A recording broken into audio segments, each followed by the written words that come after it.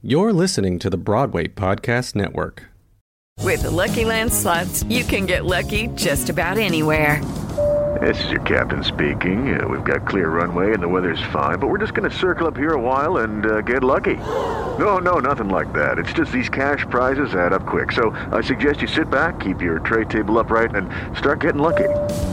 Play for free at LuckyLandSlots.com. Are you feeling lucky? No purchase necessary. Void where prohibited by law. 18+ terms and conditions apply. See website for details. Hello, it is Ryan, and we could all use an extra bright spot in our day, couldn't we? Just to make up for things like sitting in traffic, doing the dishes, counting your steps, you know, all the mundane stuff. That is why I'm such a big fan of Chumba Casino. Chumba Casino has all your favorite social casino-style games that you can play for free anytime, anywhere with daily bonuses. That should brighten your day a little. Actually, a lot. So sign up now at ChumbaCasino.com. That's ChumbaCasino.com. No purchase necessary. VGW Group. Void where prohibited by law. See terms and conditions. 18+. You're listening to Creative Quarantine. I'm your host, Angelique Roche, and today I sat down with creative producer and just long-time theater professional and I would say civic community activist who focuses on the nature, importance, and creating the space for artistic and creative gatherings. Bryan Joseph Lee. Bryan and I had a really incredible chat about just the impact of what's happening right now in New York on the theater community, as well as what does it mean to think about the long-term impacts on arts and gatherings and the importance that gathering and being in community is for many, many artists, and the work that he does at the Public Theater, particularly focused on civic engagement, on bringing folks together to inspire, but also on what does it mean for culture to belong to everyone. It was an incredible conversation, particularly as we go into week 3 of self-isolation and social distancing, and as New York is bracing for one of the hardest weeks in New York history as it comes to this pandemic. So I am really excited about this conversation because it was really food for the soul. But also, Bryan did leave us with several book recommendations and a couple of artistic recommendations to spur a little inspiration. You're listening to Creative Quarantine. I'm your host, Angelique Roche. I hope you enjoy. Happy Wednesday and welcome to, what is it? April? Is it Wednesday? Is it April 8th? 2020, I think it is. Wednesday, Thursday, Monday. And I'm here with just one, I keep saying one of my favorite people, but I feel like there is another level to this conversation for how long we have known each other. Amazing producer, amazing theater professional, just brilliant mind, Bryan Joseph Lee. Hi, Bryan. Hi, how are you? I'm great. I tried my best. Huh? I'm so happy to be here, by the way. I'm so happy to have you here because you come with a very unique perspective. And I think for the folks who are watching, I have tried my best for years to concisely say what you do for a living, but you have so many branches of even like what you do now versus your path in theater, your path through marketing and community outreach. So for those who are watching, give folks kind of like a brief, as brief as you can. What do you do? Yeah, it's a big question. I like to tell people that at the end of the day, I'm a storyteller. Storytelling has really sort of been the through line for everything I've done in my career. It's how I fell in love with theater. I mean, my first play, I got into theater pretty late as a kid, as a senior in high school, because one of my best friends was going to an audition, and I told her that I would wait at the theater building, which to that point, my senior year, I had never even walked in, right? But I told her I would wait, and then lo and behold, as I was sitting in the place where everyone was auditioning, they said, does anybody else want to audition? And I ended up going up for the play, and I got cast, which was serendipity, right? It was a way of, you have a little bit of a calling in a moment. And I said, why not? Let's try something new. But what was so fun about that was, theater is a place for me where I learned accountability. It's where I learned discipline. It's where I learned how to be responsible and reliable. how to depend on other people, how to create collectively, how to build community, and just as easily sort of let that community go, knowing that it will emerge and sustain itself in new ways, right? So that's sort of been a beautiful like ebb and flow of my career as it began. But, you know, when we met over a decade ago in Washington, D.C., I know. And we were, you know, sort of multi-hyphenates in our own career. I feel like I've done it all. I've worked in museums, symphony orchestras, theater companies, festivals, music venues, art galleries. I popped up performance for jazz artists. I've done a lot of like party and event curation for restaurants and really found a way to sort of get culture on all of its forms, you know, directly to the audiences that are most excited about it. And so really, like for me, you know, being able to tell that story, being able to say why I'm excited about something, why I fall in love with this book or this food or this cocktail or this play or this artist or this writer has really been at the heart of my journey. It's just sharing what I love. I love it. And so now a couple of years ago, what is it? I don't want to say how many years, but a couple of years ago, even though we met in DC, we now both are residents of New York, and your role kind of changed a little bit with a little bit of a different focus. And what I love is like you took this new step into another hybrid situation. And so for folks who are, because I want to kind of get this to kind of set the perspective of asking the next question, which is the adjustment question.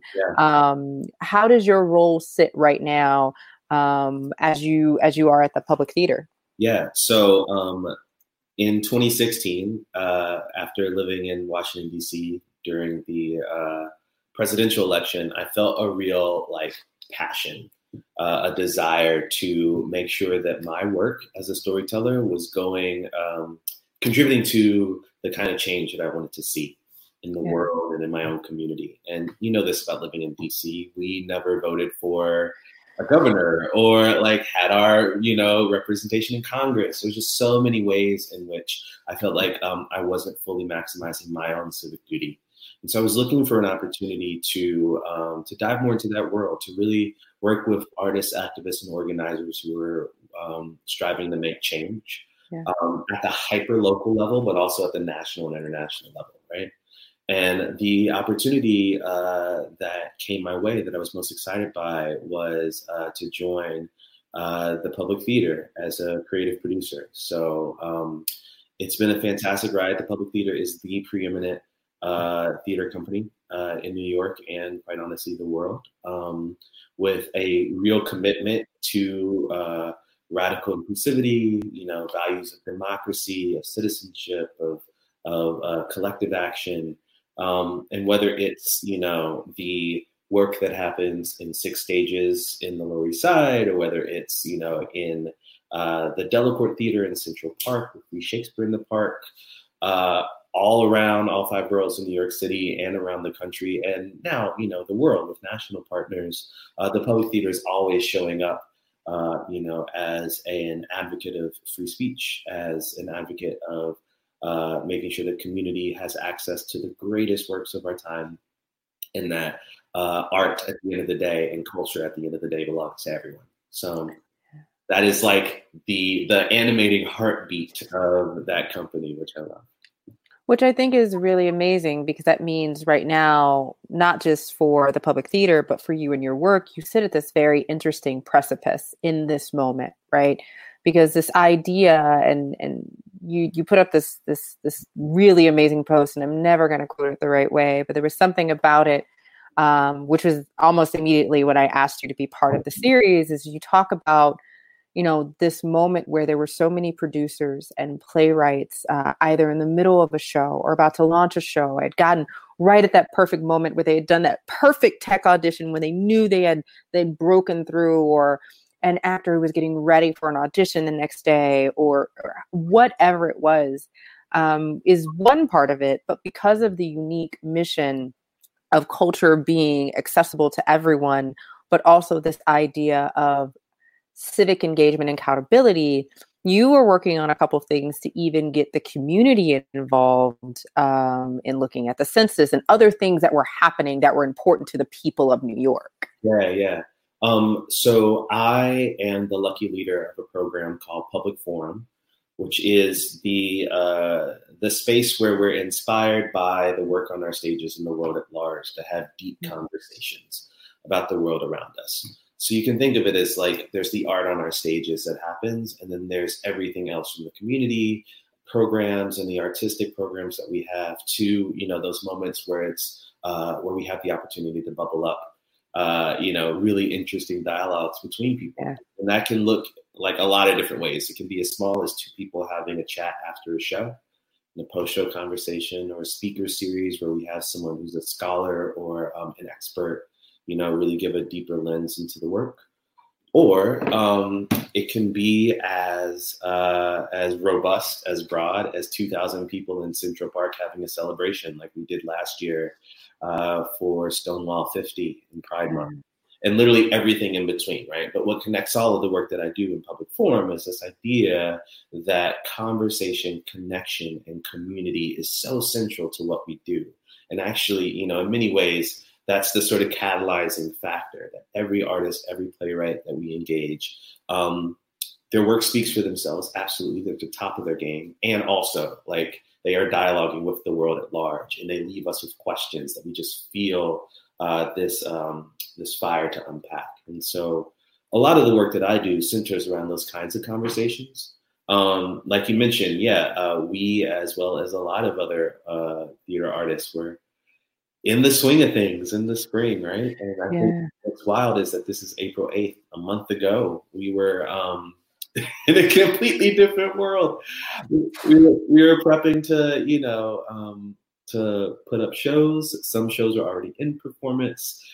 For me and my group, we had just launched our spring slate of artistic programs. And one of those, our Civic Salon series, is really fantastic because it essentially functions like, think of a church, but you take out the religion and you put in a bit of art and civic responsibility. And so we had this model where we were galvanizing community in New York to talk about what it means to be counted in the 2020 census. The census itself is, for everybody who knows right now, every decade we count every person that's living in America. And that complete count helps allocate resources on the local, national, and statewide level. And so whether that's access to education, healthcare, infrastructure, transportation, representation in Congress, there's so many ways in which the census is a really important, critical tool to our civic machinery. But yet there's also so many questions, especially in light of, current politics, about what it means to, say, trust the government and give your information voluntarily, what it means if you are, say, an undocumented person living in America, and whether you feel safe in order to participate, whether you are, trustful of your information being protected. Of course, it is protected by the Constitution. The information is off on the side and can't be accessed, but a lot of people aren't sure, and even the current administration spent a lot of time trying to get a citizenship question on the census this year. They failed, but the fear was that a lot of that damage was done in terms of raising a sense of anxiety and fear around what it means to engage in this moment in our democracy. And it was curious for us, just as a little tangent, we started this whole process about our artistic programs by talking to communities and by asking some folks, especially NGOs and folks who are working in community development in New York City, what's at the root of this apathy and this fear around people wanting to be counted in the census, and what would be a potential antidote. And they really said that the antidote to apathy and fear was storytelling. Again, this idea that once you hear your neighbor talk about why it matters, and once you hear someone that you know and trust talk about this census idea, you're more likely to participate. You're more likely to be calmed. You're more likely to accept sort of your own negotiation. And it's great, because it's a way that you're not just sort of like proselytizing or giving information to people, but we really seek to make that as active as possible so that folks can really hear from their neighbors and band together to talk about their vision for what they want their community to be. And I think it's really interesting because, that's, even past this understanding of knowing someone, right? It is really just truly so rooted in community. What has been the adjustment? Because obviously I know you have not stopped working. So clearly there has been an adjustment. And for you, how have you been able to kind of creatively try to, successfully or not, figure out a way to still push that mission forward? Yeah, I mean, that's a beautiful question, Angelique, and I think that's the $1 million question right now. Yeah. And I personally have more questions than answers. I think we're 3 weeks into this thing, and it's a brave new world. I'll name that. I'm very privileged. I'm very grateful. I'm very humbled and very privileged to work at a company that is really trying to pivot. We have the security and the resources that we haven't had to make any layoffs right now, which is beautiful. All of those decision-making practices are way above my pay grade, but I'm happy that the team itself is moving forward to wrestle with these questions in new ways. And we know that's not the case for a lot of artists and theater companies and organizers. Obviously, Broadway is closed. They just announced today they're closing through June. So all of those hardworking artists and teams are on pause, which is tough. But also there's every small theater company, every black box play that was being produced around the country, because at the end of the day, we're all in the business of gathering. We're storytellers who are in the business of bringing people together to experience the story in real time. And this pandemic has been a real disruption for all of us. And so, I think that I just have to name that, like, while I'm fortunate and privileged to continue to work, at least in this professional capacity, that's not a value-based judgment. There are many, many colleagues and friends who have so much great work that we hope to see soon. But yeah, the spiritual questions around what it means to gather has really been where my mind has sort of like focused in the last couple of weeks. Who are we if we can't bring people into a room and to share this space, Like, obviously there's been a push for theater companies and creators to find a digital way to express their storytelling efforts. Mm-hmm. And I think there's been like a rush for that, which has been interesting. It's been like, obviously, there are a lot of experiments, a lot of stop and starts. There are ways in which it feels entirely creative and that I totally understand, ways in which it feels like everyone's flooding the space at once.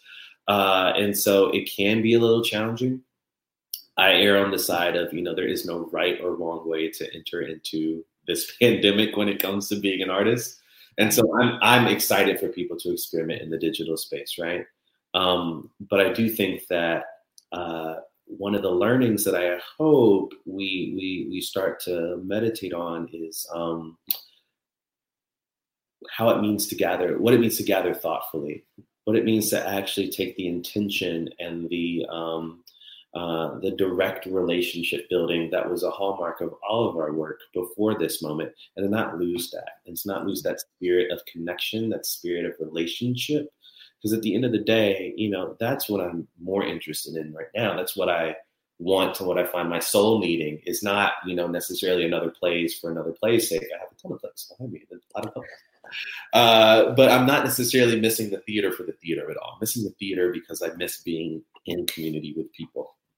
I miss sharing spirit. I miss being connected by the same amazing thing that we're watching and seeing, and that we can talk about it afterwards.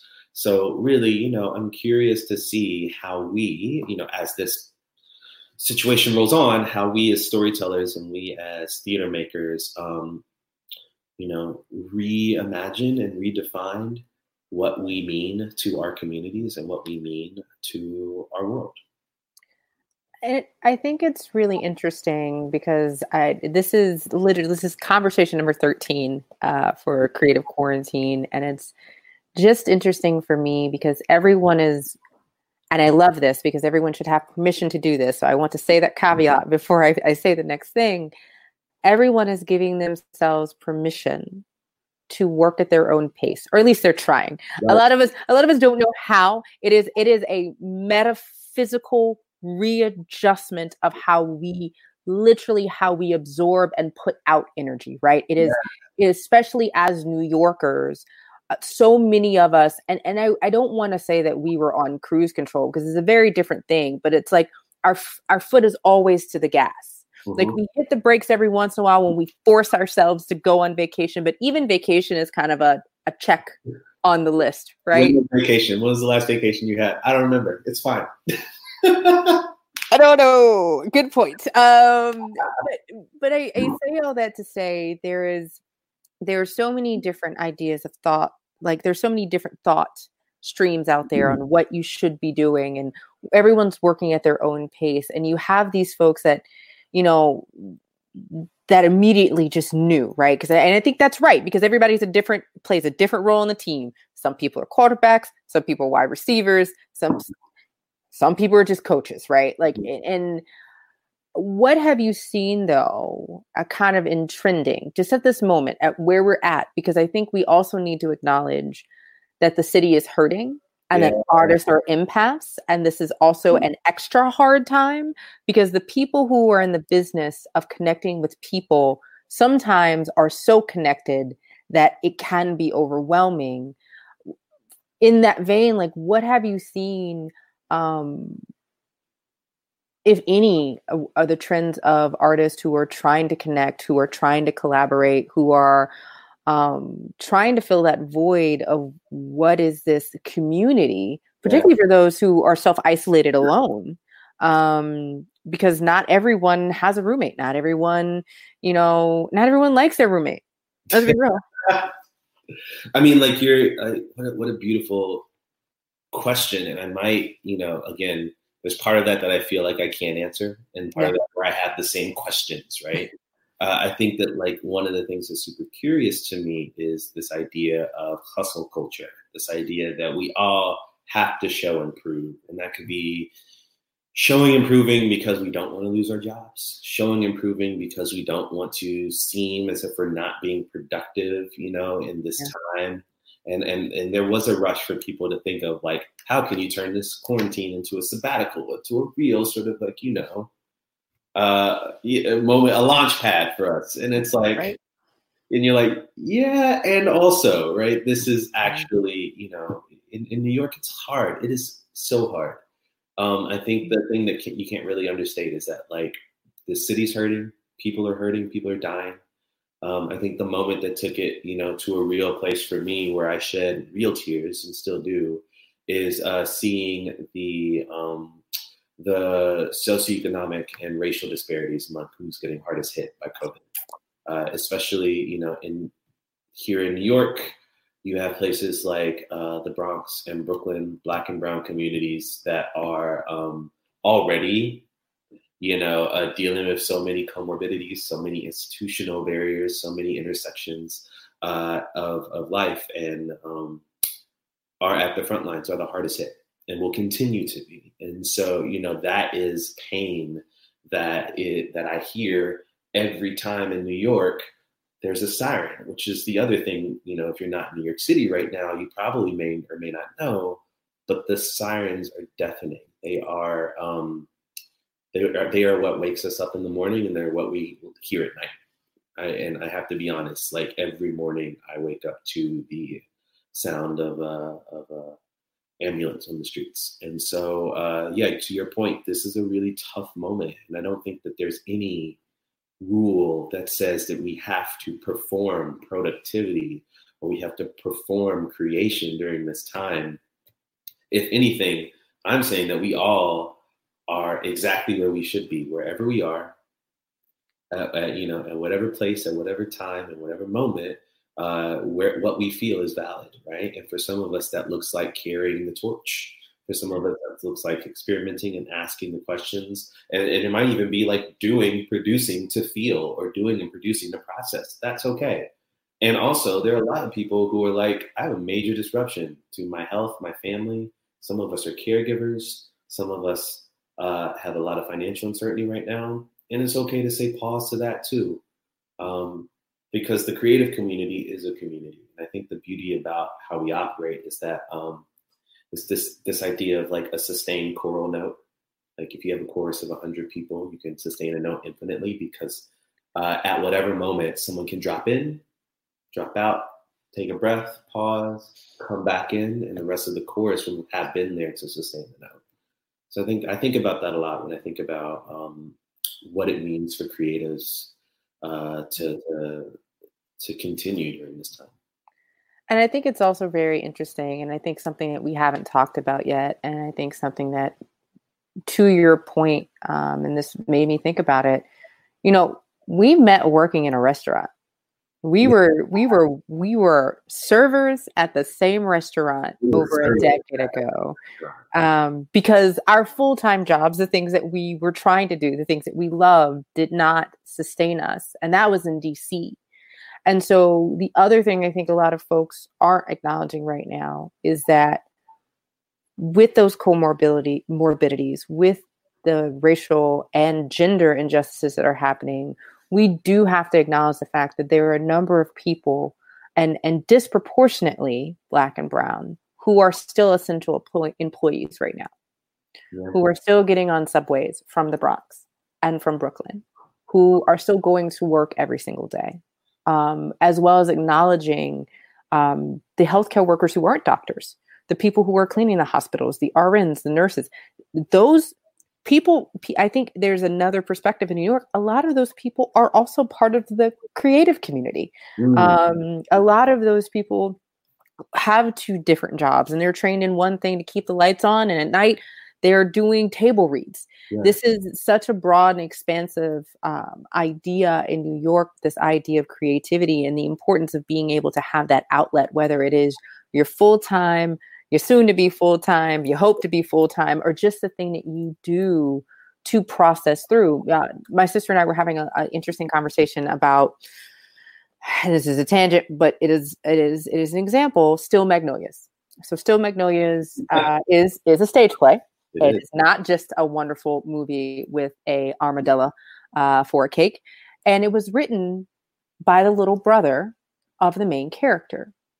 And it was written by the little brother of the main character so that he could process being angry at his nephew for that being the reason that he lost his sister.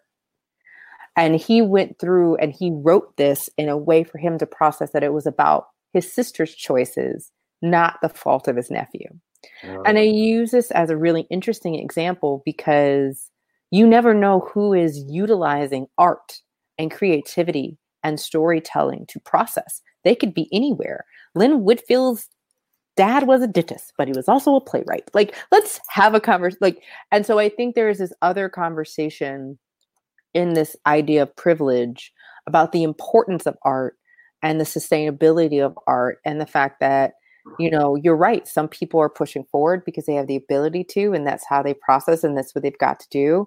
And some people are pushing back to allow themselves to be overwhelmed so they can, at some point, do the thing they love to do. And I think there is no right way of either. What you're saying to me sort of brings up this idea of essential versus non-essential. This sort of like binary that I've heard a lot of in the last couple of days. That has been really challenging for me to wrap my head around, right? Because I think of, to your point, the folks that we deem essential to the running of our communities and our country include the undocumented field workers who are making sure that our produce is hitting the supply chain.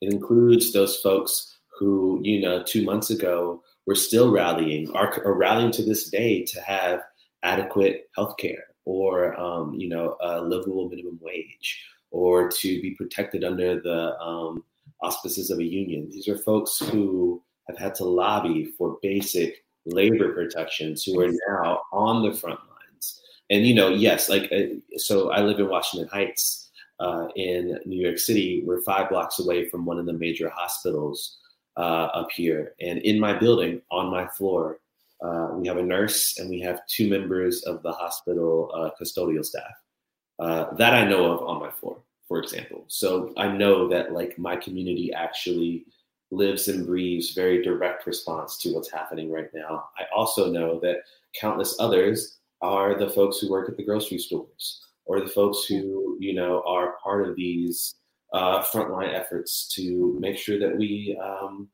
can survive. And so, I think that it's so interesting to think of what's essential, what's not essential, because actually the folks who have been sort of most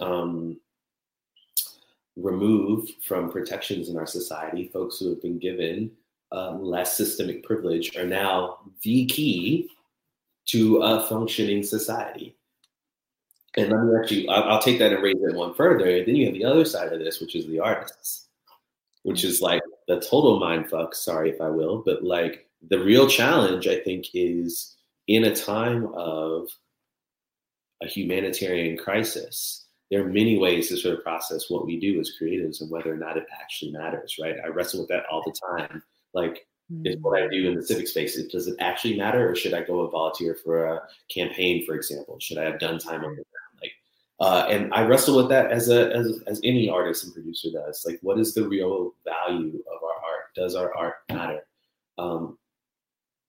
It's a hard fought question. I come on different sides of it depending on the day. Right now, I think that there is no wrong way to answer that question, but I have to think that our job as a creative field is to carry the torch of inspiration, is to help people process. So whether that is, through their trauma and their grief and their pain in real time, or whether it's being on the front lines of imagination so we have something to look forward to, something to build from after, because there will be an after.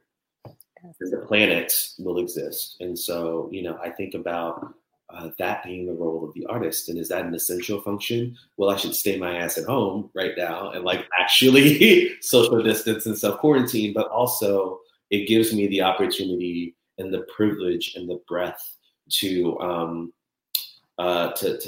take care of myself and to take care of my own community and to lend my flame of inspiration to whoever can corroborate it, to whoever can also be lit by that flame.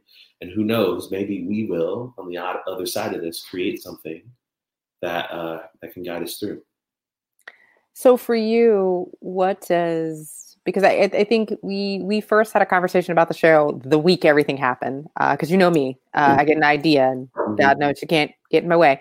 And now it's week 3. And I think I've seen this interesting progression, not just you particular, but just in our conversations, as it started off with our first conversation with Anthony Rapp, and now here on this conversation Wednesday, weeks later, that people have settled into a very different vibe. It's a very, at first it's it's a brave new world. We're here. We're going to do this. And now there's this different idea of self-care and grounding that I'm seeing coming from folks, because this is not a sprint. This is very much a marathon.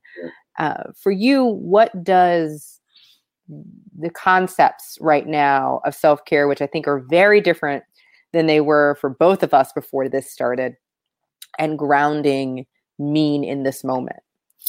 I'm still figuring that out. And I think, there's such a,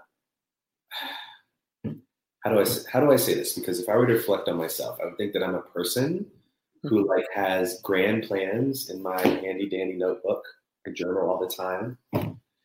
And I try to make sure that I'm taking my own pulse and I'm nothing if not self-aware. But the kind of shifts that I want to see, I think are slow and happen, incrementally. Yeah. Some things I'm really curious about is really getting off of this workaholic sprint. I think the first couple of weeks, I definitely had trouble separating work time from home time, because it all happens in this one space, right? I live with my partner. He is a writer and a creative as well, but he was one of a number of people whose, current projects, outlooks, financial forecasts all shifted in a very short amount of time, right? Whereas I was sort of like leaning in my producer style energy in the job that I still have in order to, be as productive as I can from home. Yeah. So I see that there are different wavelengths that can happen, right? I'm not a person right now that I think has an ample amount of free time. Sometimes I feel like my brain is just in Zoom in all these meetings, or like some of us are working and Skyping and having conversations than we ever did. And I think that, and that's another value judgment. I think it just is where our energy is called in this time. And so I'm really curious about what it means to fight for balance. Just always the thing I'm struggling for. Always the thing I want that I never get. I'm constantly tweaking. So, I have rediscovered the value of a nap. Boy, oh boy. Naps are great. One. Two, this is so interesting, like you talking about Zoom, because I remember at a point where it was after a campaign and I worked for a completely virtual organization. Like there are some people who've been living this life. Yep. I got out of that life, to be very clear, because I love the organization, but there really was no balance because there's so many variables of the West Coast versus the East Coast versus the Midwest. But when do you cut it off? When do you stop Zooming? Do you have a life outside of Zoom? And this guilt of not working.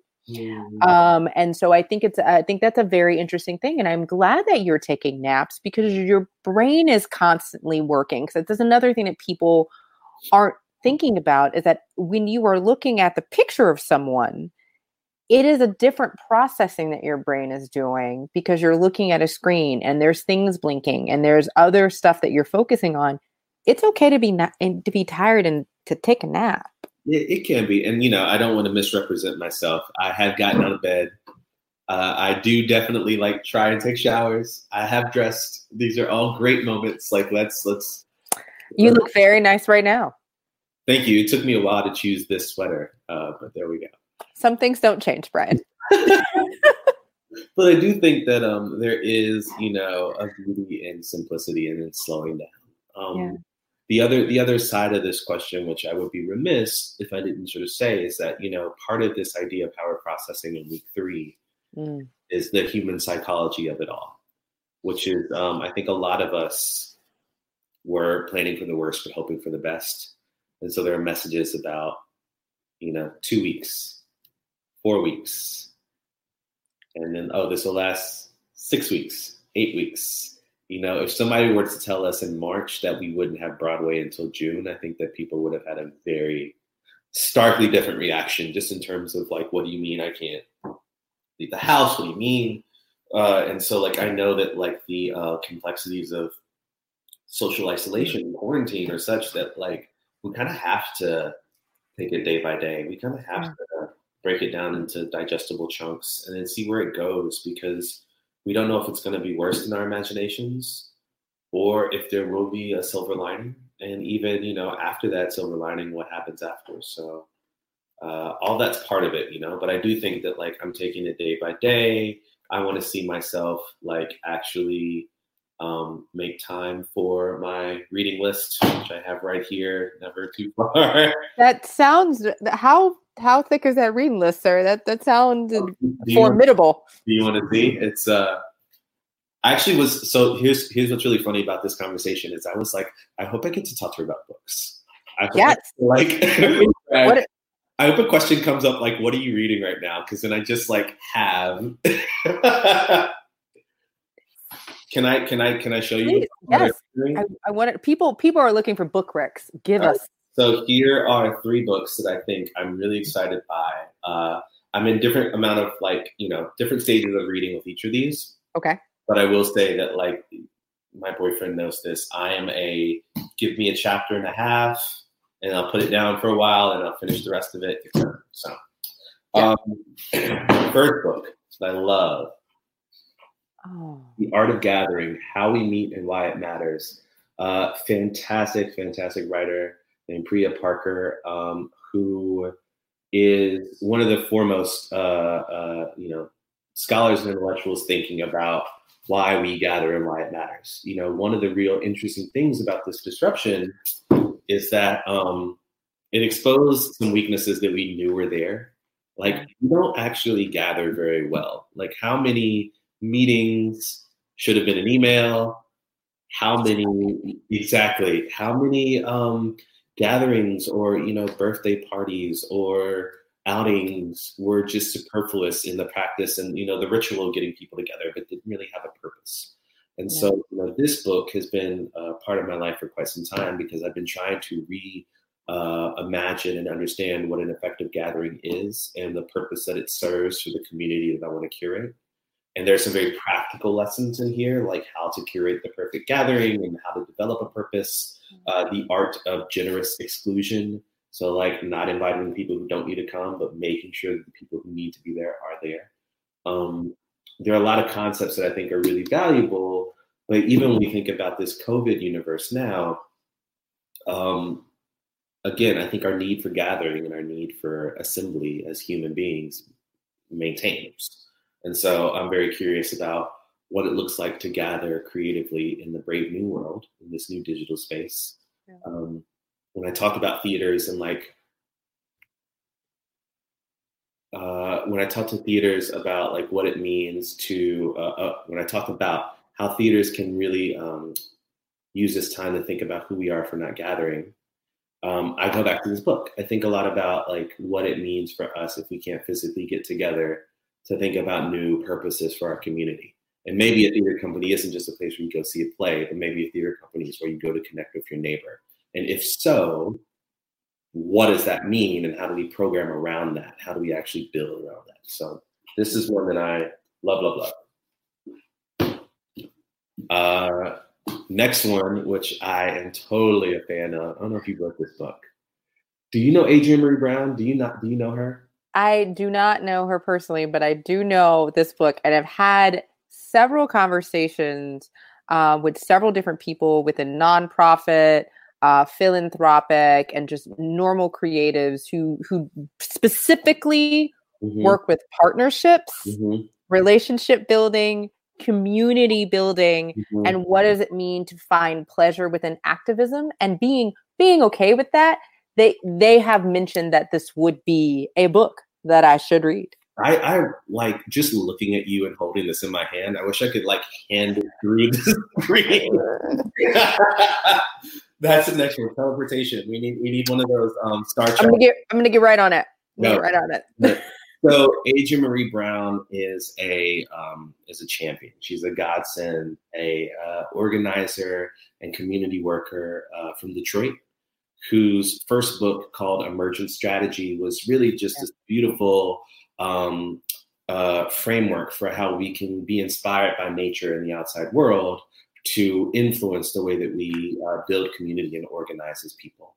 So things like looking at, the way that mushrooms grow as an inspiration for decentralized leadership, which is totally, I read that while I was watching Star Trek Discovery, and the mycelium networks are totally a part of her concept, which is like, nerds. Sorry. But you think about this decentralized shadow network that sends information that you can move through at the speed of light. There is no entry point or exit point. There is just one sort of network that knows everything because information travels continuously. It's that kind of, anecdote that is really important if we think about, the models of community organizing. So anyway, I suggest you read the first book, Emergent Strategy, but her second book is Pleasure Activism, which is all about, there's this quote from Toni Cade Bambara that says, her job is to make the revolution irresistible. And I think that is such a beautiful way to think about our role as storytellers, that I got to make it so that the revolution is so sexy. So you don't want to be anywhere else. You don't want to know anything else. You actually are so galvanized by and fighting for that vision of the future that you can't help it, right? That's the beauty of the storyteller. This is all about how the physical plant of our bodies is the site by which so much of our progressive activism can take place. And by taking care of our bodies, we're actually taking care of our communities. So there, this I have to say is probably going to be something I spend a lot of solo time with over this quarantine to really get at the heart of what it feels like. But ways to really understand your personal liberation as a means of political resistance. So totally love that. Last one, which I know you're going to love. Have I shared this with you? I have the audiobook. He's so good. He's so good. He's so good. It's like Questlove, if you're watching, hi. Hi. First of all, if Questlove is watching, can we just, one, get you on the show? Two, I'm a huge fan. Walk down the hallway all the time. See your great, lovely, amazing dressing room. But yeah, I don't think people understand how profound that very quiet, very talented human being is. Yeah. Quest is, first of all, he's doing amazing work. When you talk about artists who are like pivoting and gathering in this way, you can't do that without talking about D-Nice, Yep, Love, and other DJs who are like taking to Instagram and actually doing models of inspiration. But like when Bill Withers passed a couple of days ago, Questlove did this really fantastic live stream where he put all this Bill Withers stuff together. It's just like spinning it and telling stories. And like Questlove is a storyteller. Questlove is a storyteller. He has like a number of books, which like his autobiography is really fantastic. It's told through the lens of the records that he collected with his father as a kid. So like there's as many liner notes as there would be in like, 15 crates of LPs. It's just ridiculous. He also has this other book, which I love. It's over here somewhere. But it's about, it's called Something to Food About. And it's about Questlove's sort of as a foodie. He is a great musician. He's an even better food critic. He loves chefs. And part of why he loves food is because it's another method of creation that has so much. The method of creating and improvising in food parallel. Yeah, the method of creating and improvising in music. And so he actually has this book where he interviewed 10 fantastic chefs from around the world and talked to them about their process of creativity and sort of like drew the lines in an interview format. So like this is the distillation of all that. When you talk about like what it means to be creative, especially learning from one of the most creative guys in the business, this is the thing. He's fantastic. Questlove, if you're watching this, just saying. Listen, I'm at the Public Theater. You used to work with us like a decade ago before I got there, and I would love to see you again. So yes, it's fantastic. But it's so funny. As I had my reading list here, I was like, well done. Pitch all those things. Yeah. Well done. I see what I'm tagging in your post for people to make sure we watch this show. So if anyone has any questions right before we close, you can comment in the stream. You can comment on Facebook. You literally can just put it in the comments or put it in the chat box. Happy to ask any questions to Mr. Bryan Joseph Lee before we close up our conversation today. But this has been incredible. Thank you. I just always love spending time with you. And I really want to say thank you so much for having the impulse and the follow through to really bring this platform, to fruition. I think it's really wonderful. Can I ask you a question? You would be the first. Oh, I'm here. Wait, I'm going to cross my legs in the other direction. Hold on. Yeah. Be the first person to ask you a question. You can't. I really honestly think that you're the first, like not just like off the hand, but like actually ask me a question. Yes, I'm here for it. Come on. I hate to turn the tables, but this is what I do.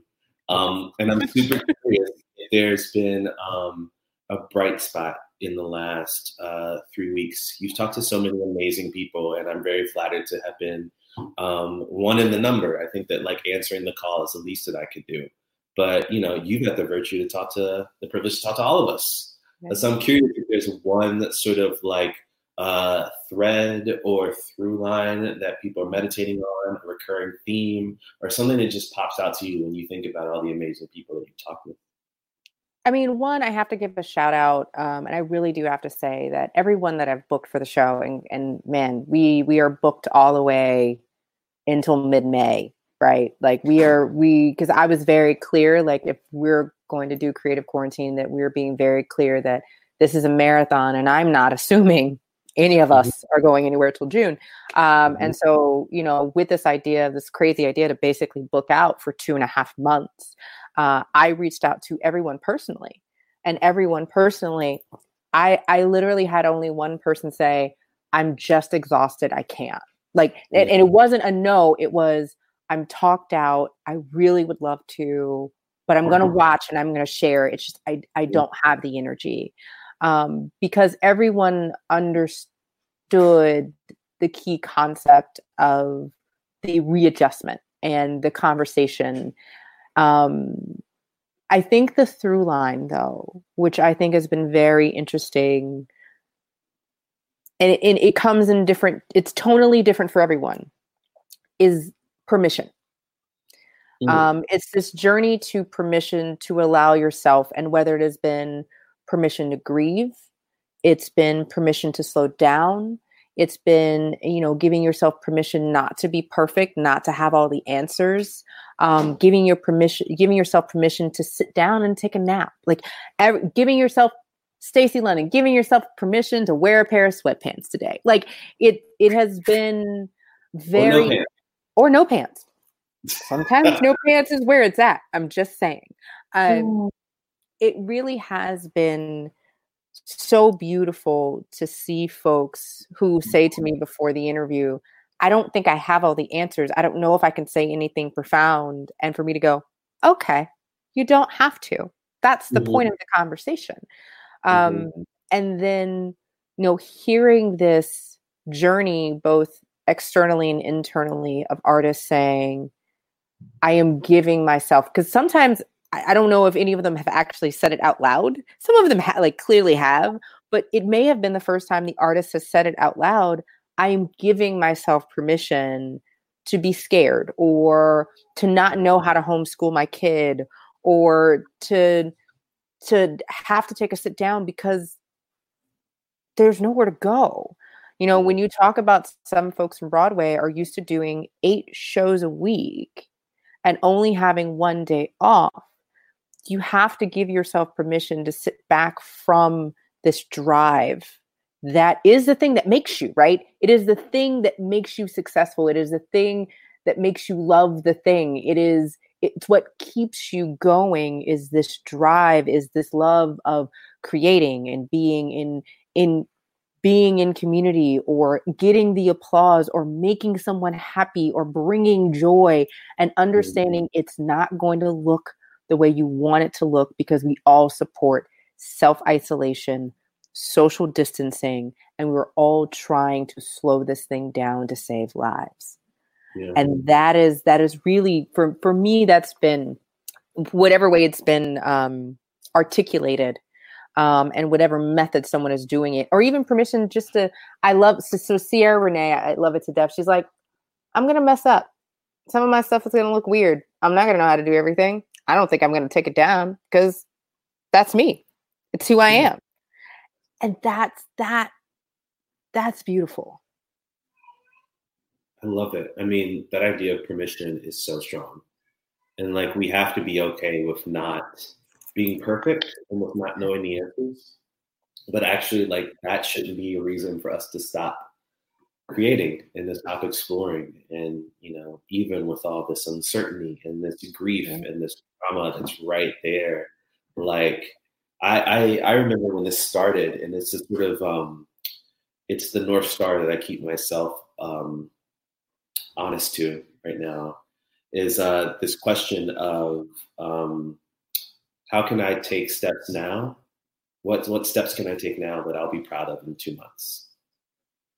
Or what can I do now that I'll be proud of in 6 months? What can I do now that I'll be proud of in 2 years, right? And this idea that I'm actually responsible to and beholden to a future me and a future self helps me sort of gain the wisdom to move beyond just this one moment. That's the perfect way. Also, I want to do, before I ask you all your social handles so people can follow you, I want to shout out to both of our mothers who are both watching right now. I do think the other part of the show that's been a common thread is mommies tuning in and parents getting post streams. And I got to just shout out to the parents who are sitting at home and not going anywhere if they can, But also for watching the show. My mom and my dad, first of all, love you. And second of all, love anything that involves my face. And so if it's on social media, they will share it. And she just added little kissy emojis. So there you go. Oh my gosh. Okay, before we just fold into Parents Talk and how much we love them, can you let folks at home know where they can find you on the interwebs? Yeah, I think the best would be Instagram and Twitter at Bryan Joseph Lee, my full handle. And then I also just suggest, this isn't about me. And so there are a lot of great folks that are doing amazing storytelling work. A couple people that I will shout out.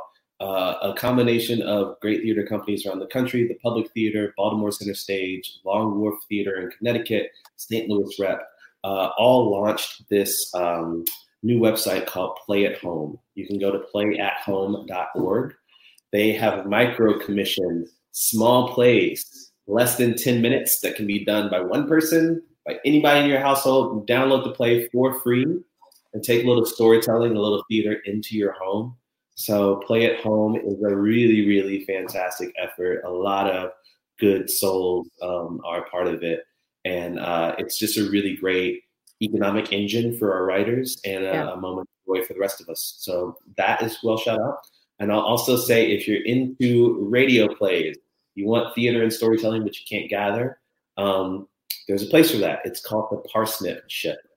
The Parsnip Ship is a really fantastic new play, new music company based in Brooklyn that for 5 years has been led by a woman of color and has been curating really amazing playwrights, really groundbreaking musicians. They have interviews, stories, music. It's recorded live as a podcast and then put out into the world after. And so, you can join them for their live recordings every month. Obviously, they're not having them now. Or you have 5 years of back catalog with some of the best up-and-coming playwrights that are there. So, I think that in this moment, as we're looking for ways to get engaged, art and storytelling is all around us, and it's taking really unique shape. And so continue to explore, and there's a lot out there. I'm excited. Everyone who is watching now, don't forget to tune in tomorrow. We'll be talking to Liz Winstead, the co-creator of The Daily Show, but also the co-creator of Abortion Access Front, about her work as a comedian, as a writer, as a producer, but also some of the serious stuff that's going on right now with women's access around the country. And so stay tuned tomorrow. That'll be at 3 p.m. Eastern, 12 p.m. Pacific. And thanks for watching. Ciao. Creative Quarantine is hosted by Angelique Roche. It's produced by Angelique Roche, Sarah Storm, and Matt Storm. Our logo is designed by Aaron Leffler. New streaming episodes are available Monday, Wednesday, Thursday, and Friday at 3 p.m. Eastern, and Tuesdays at 2 p.m. Eastern on angeliqueroche.com/creative quarantine. Podcasts are made available the morning after each live streamed episode, wherever you get your podcasts. Please rate and review us on Apple Podcasts and visit us on Instagram at creative.quarantine and Twitter at creativeqteen. Please send this to a friend who needs a little artistic company and stay at home if you possibly can. We'll see you soon. Hey, it's Leslie Odom Jr. here on the Broadway Podcast Network to tell you about the Rise Theater Directory, a program of Maestro Music. Rise is a national online resource designed to connect and empower backstage and administrative and creative theater professionals from underrepresented backgrounds. If you work or aspire to work in the theater community, this can help you find your next project. And if you hire theater professionals, search the Rise Theater Directory to find your next team. Create your profile now and get more information by visiting risetheater.org. That's theater with an RISETHEATRE.org, because only together we rise. With Lucky Land Slots, you can get lucky just about anywhere. Dearly beloved, we are gathered here today to... Has anyone seen the bride and groom? Sorry, we're here. We were getting lucky in the limo and we lost track of time. No, Lucky Land Casino, with cash prizes that add up quicker than a guest registry. In that case, I pronounce you lucky. Play for free at LuckyLandSlots.com. Daily bonuses are waiting. No purchase necessary. Void where prohibited by law. 18+. Terms and conditions apply. See website for details.